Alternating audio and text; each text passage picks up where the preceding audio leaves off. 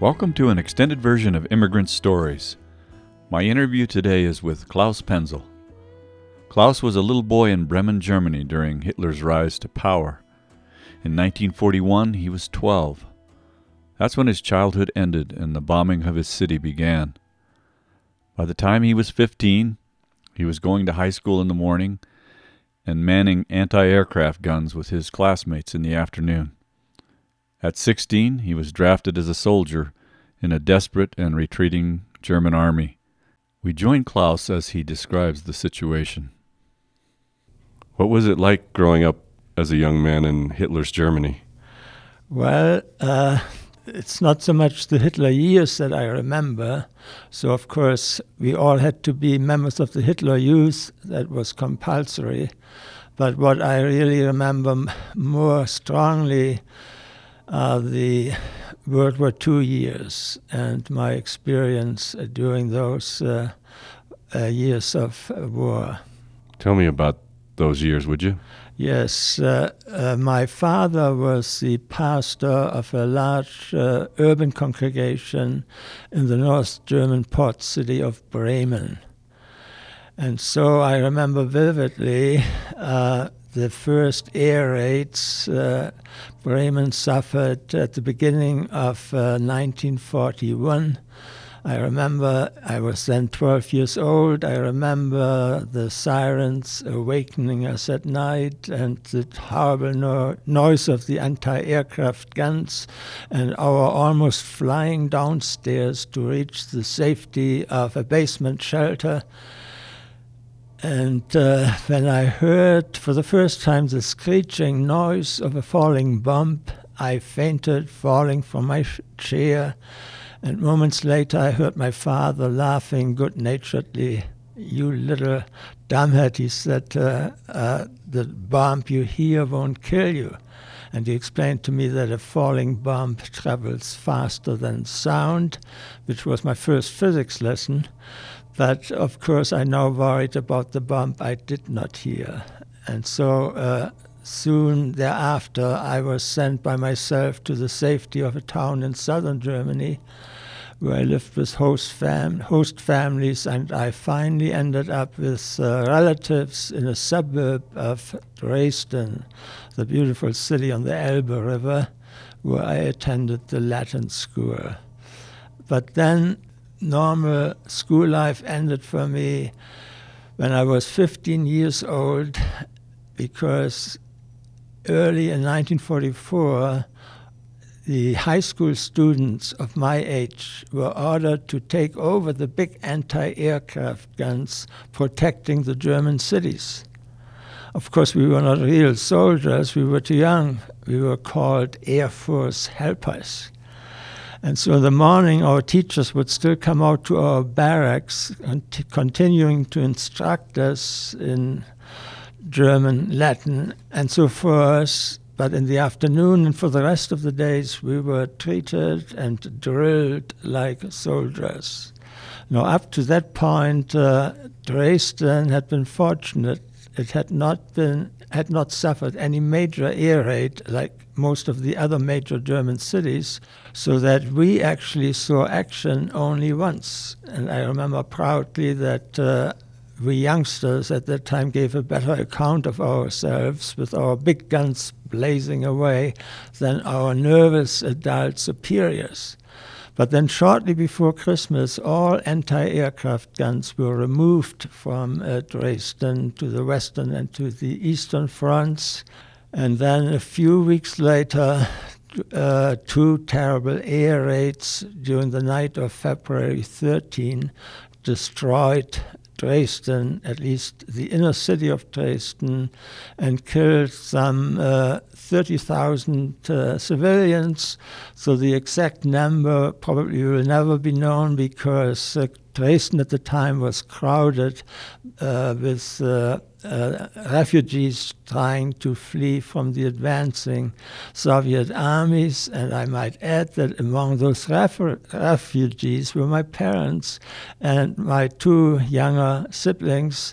They had arrived in Dresden at the railway station on the 13th of February But instead of staying at the railway station, waiting for the next train, they fortunately left to see the relatives in a suburb of Dresden, and that's how they survived. If you're just joining us, you're listening to an extended version of Immigrant Stories. I'm your host, Walter Gallagher, and my interview today is with Klaus Penzel. Klaus was a teenager in Germany during World War II. Where were you? And I was near Dresden in the labor service, which was a paramilitary service required of it to be taken by all young men prior to being drafted into the regular army. And I actually was then drafted into the regular army at the end of March, and I was stationed at the outskirts of the city of Weimar in the very heart of Germany. And I don't know whether you would be interested if I tell you quickly about that memorable Easter Sunday. In the morning, I helped to dig out the dead in the ruins of a suburb after the previous night's air raid. And in the afternoon, I was ordered by a high-ranking German officer to pick up his laundry in a sinister place hidden in the forest several miles distant, which much later I learned was the concentration camp Buchenwald near Weimar. That's where I picked up the laundry, which of course was a somewhat traumatic, spooky experience for me. What was that like? When you say it was spooky, describe the... Well, for one thing, I was totally unprepared. When I finally reached the place where I would have to pick up the laundry, all the times, by the way, I was hearing the rumbling noise of the advancing American army, artillery fire, and I was all by myself. I was standing next to a barbed wire, and the guard there, who spoke broken German, told me that whenever they laughed too much, he said, too loud, we shoot into the camp. And I could hear eerie laughter coming from behind the barbed wire. So I was, of course, totally ignorant of what this camp might be like or who was going to be kept there. And that all happened on Easter Sunday. And 2 weeks later, I was captured, taken a prisoner of war by soldiers of General Patton's Third Army. Hands up were actually the first English words I ever heard. How old were you? 16 years then. And so in the prisoner of war camp, actually near the Rhine River, where we spent much time lying in rain-soaked, muddy fields, I collapsed, but I was nursed back to life in the camp hospital.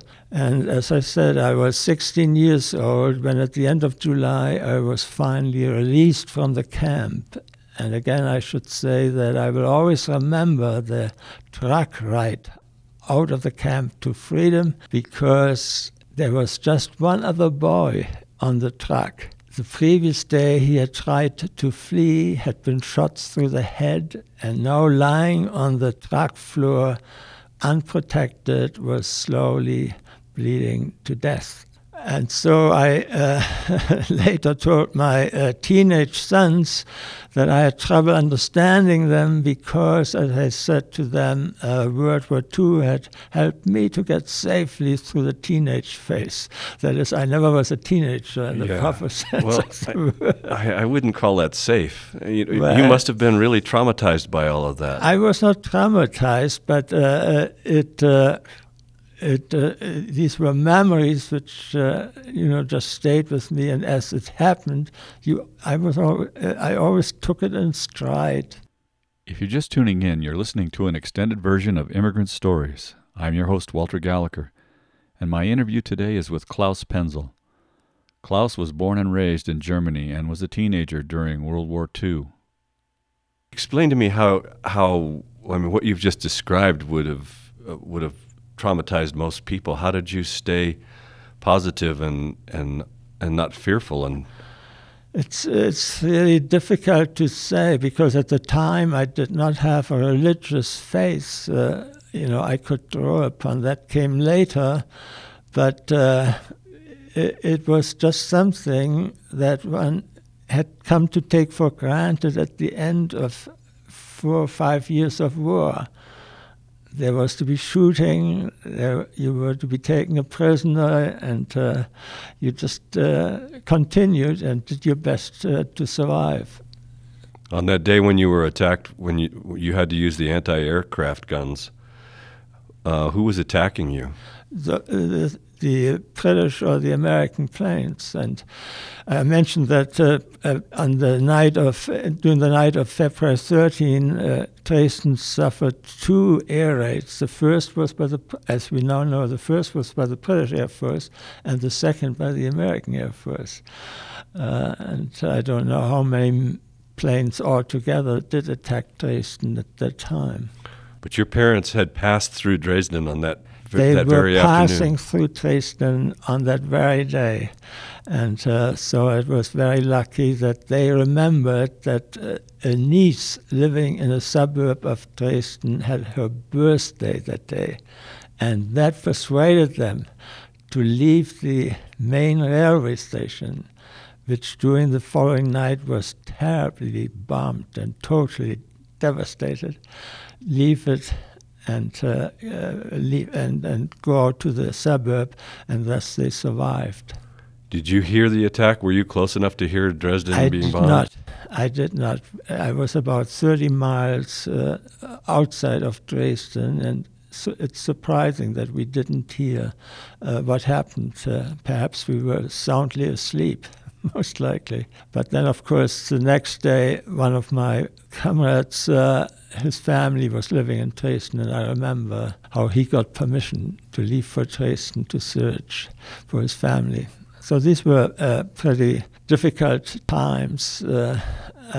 And of course, I might add that my father's church, our home, and the whole parish district had been totally destroyed in an air raid in August of 1944.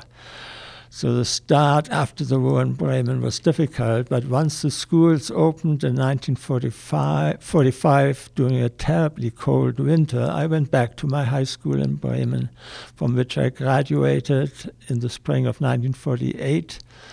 And then I immediately went to the university, majoring in theology because I wanted to become a minister, following in my father's footsteps.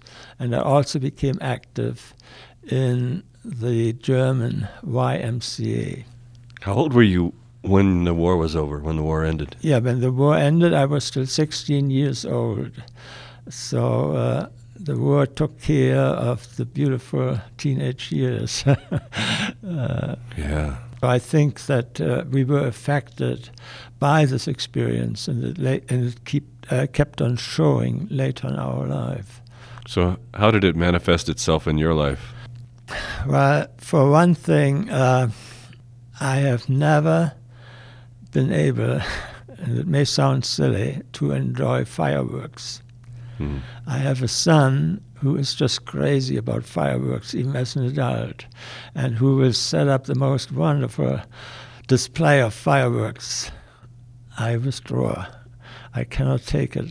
It's the experience of those falling bombs and the anti-aircraft guns and so forth.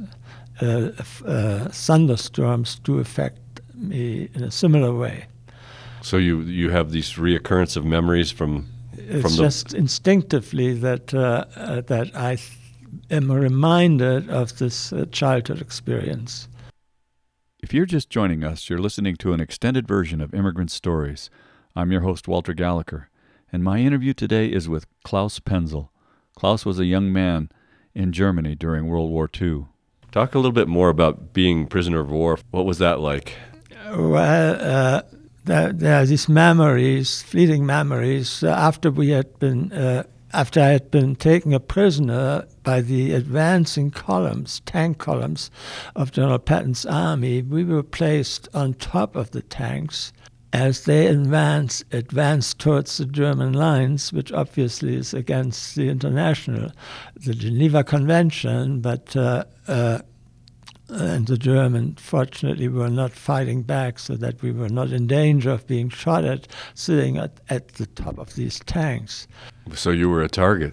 So we were a target, but the fighting had ceased, and that was very fortunate. And then later, I remember that we were gathered together and for the first time watched American soldiers eating lunch, huge pieces of white bread, which Germans eat on a Sunday as something special. And soldiers, of course, always were being fed the hard black bread. And as we were watching them, we also were watching two Germans, a younger German and an older German, members of the SS, who had been ordered by the Americans to dig their own grave. And so we just stood there watching as these poor fellows were digging what they had been told would be their grave. And when they had finished digging the grave, they were shooed away, and we were ordered to put all of our extraneous belongings into that hole. And then the American soldiers set fire to it. That's another experience, yes.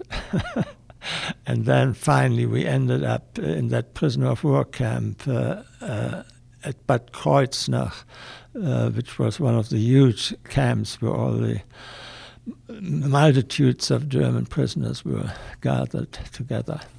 So these SS guys got reprieved, but they must have... Yes, but for a they while were terrified. they thought it was the end.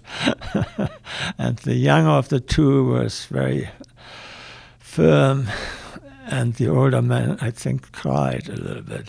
But then they were sent away. It's amazing what we can do to one another, isn't it? Yes, I know. It doesn't matter who you are Yes. to be subjected to that kind of treatment. Yes.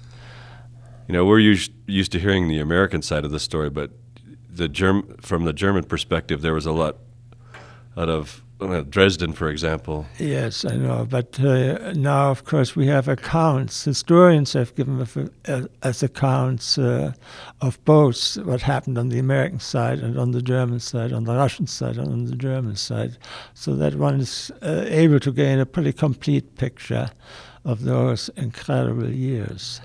When you were leaving that camp that day in the back of the truck, did the young man in the bottom of the truck die?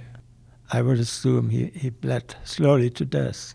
Why hadn't anybody tried to help him? Well, I think the truck was taking him to a hospital, but he was unprotected, lying on the floor, and this was a bumpy dirt road with his head time and again hitting the floor. So I actually had seen him the previous day trying to escape, climbing across the barbed wire, and then the guards beginning to shoot at him as if they were hunting a rabbit. He obviously had gone mad because he shouldn't have done it. But so he was crazy. He was crazy, and they shot him, and then he ended up on the same track as I did, except I was leaving for life, and he was leaving for death. And if he hadn't tried to escape, he probably would have been released the next day together with me, yeah. So that is one of those other experiences that I remember from these last days of my playing soldier. If you're just tuning in, you're listening to an extended version of Immigrant Stories. I'm your host, Walter Gallagher, and my interview today is with Klaus Penzel. So how did you overcome the depression that comes with that, seeing those things? I was not depressed ever. Really? No. How? Talk about that. It is strange. Yes, you keep asking me. It is strange that one does take it in stride, almost as if one is watching a film of which one is not really a part. That's the way I try to explain it. I've heard that from other people, that very same analogy. Yes. It was like watching a movie that you weren't part of. Yes, it's very strange. Perhaps the war did make many of us more insensitive than we would have been without the war experience later in life. Or we had to regain our sensitivity toward human suffering and the sad aspects of life. I would imagine it made you a better father. I don't think you were insensitive to your children, were you? That is true, but on the other hand, that is true, but on the other hand, not having had a real childhood, not having had a real youth, I was inclined to keep my distance, some distance to the children. Perhaps that's the way I should put it. So what's your attitude about war, having Well, no lived more it? war. No more war. But definitely. I realize, of course, that, as you know, there's the just war theory, that a war can be just if, as an evil, it helps to prevent a greater evil. And so the Second World War is often used as an example of a just war, because it certainly helped to prevent. It was evil, the war on both on the German side, but I think to some extent also on the side of the Allies. But it did help to prevent much greater evil. Yeah, it's hard to think about it as a necessary evil. No, yeah. Well, and then I just continue to say that that the great turning point of my life came in the summer of 1950. What happened then? I was selected for a 3-month study tour of the United States under a program that was sponsored by the United States State Department, and at the time was called Program for the Re-Education of the Germans. That was in 1950. And what were they doing? What was re-educating a German? Well, under this program, several thousand Germans from all walks of life were brought to the United States there to study the workings of a functioning democracy, there to learn how to be a good Democrat and not a Nazi any longer. And of course, these were 3 unforgettable summer months for me when I traveled from New York to Washington, D.C., to Chicago, to Iowa, to Minneapolis, everywhere observing the youth work of the American churches and of the YMCA. And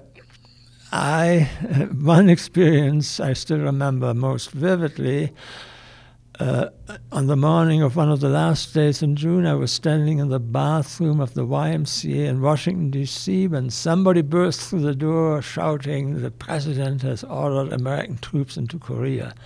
And this, of course, at the end of June 1950, was the beginning of the Korean War, which soon would turn the former enemy nations, Germany and Japan, into valuable allies of the United States in its Cold War confrontation with the Soviet Union.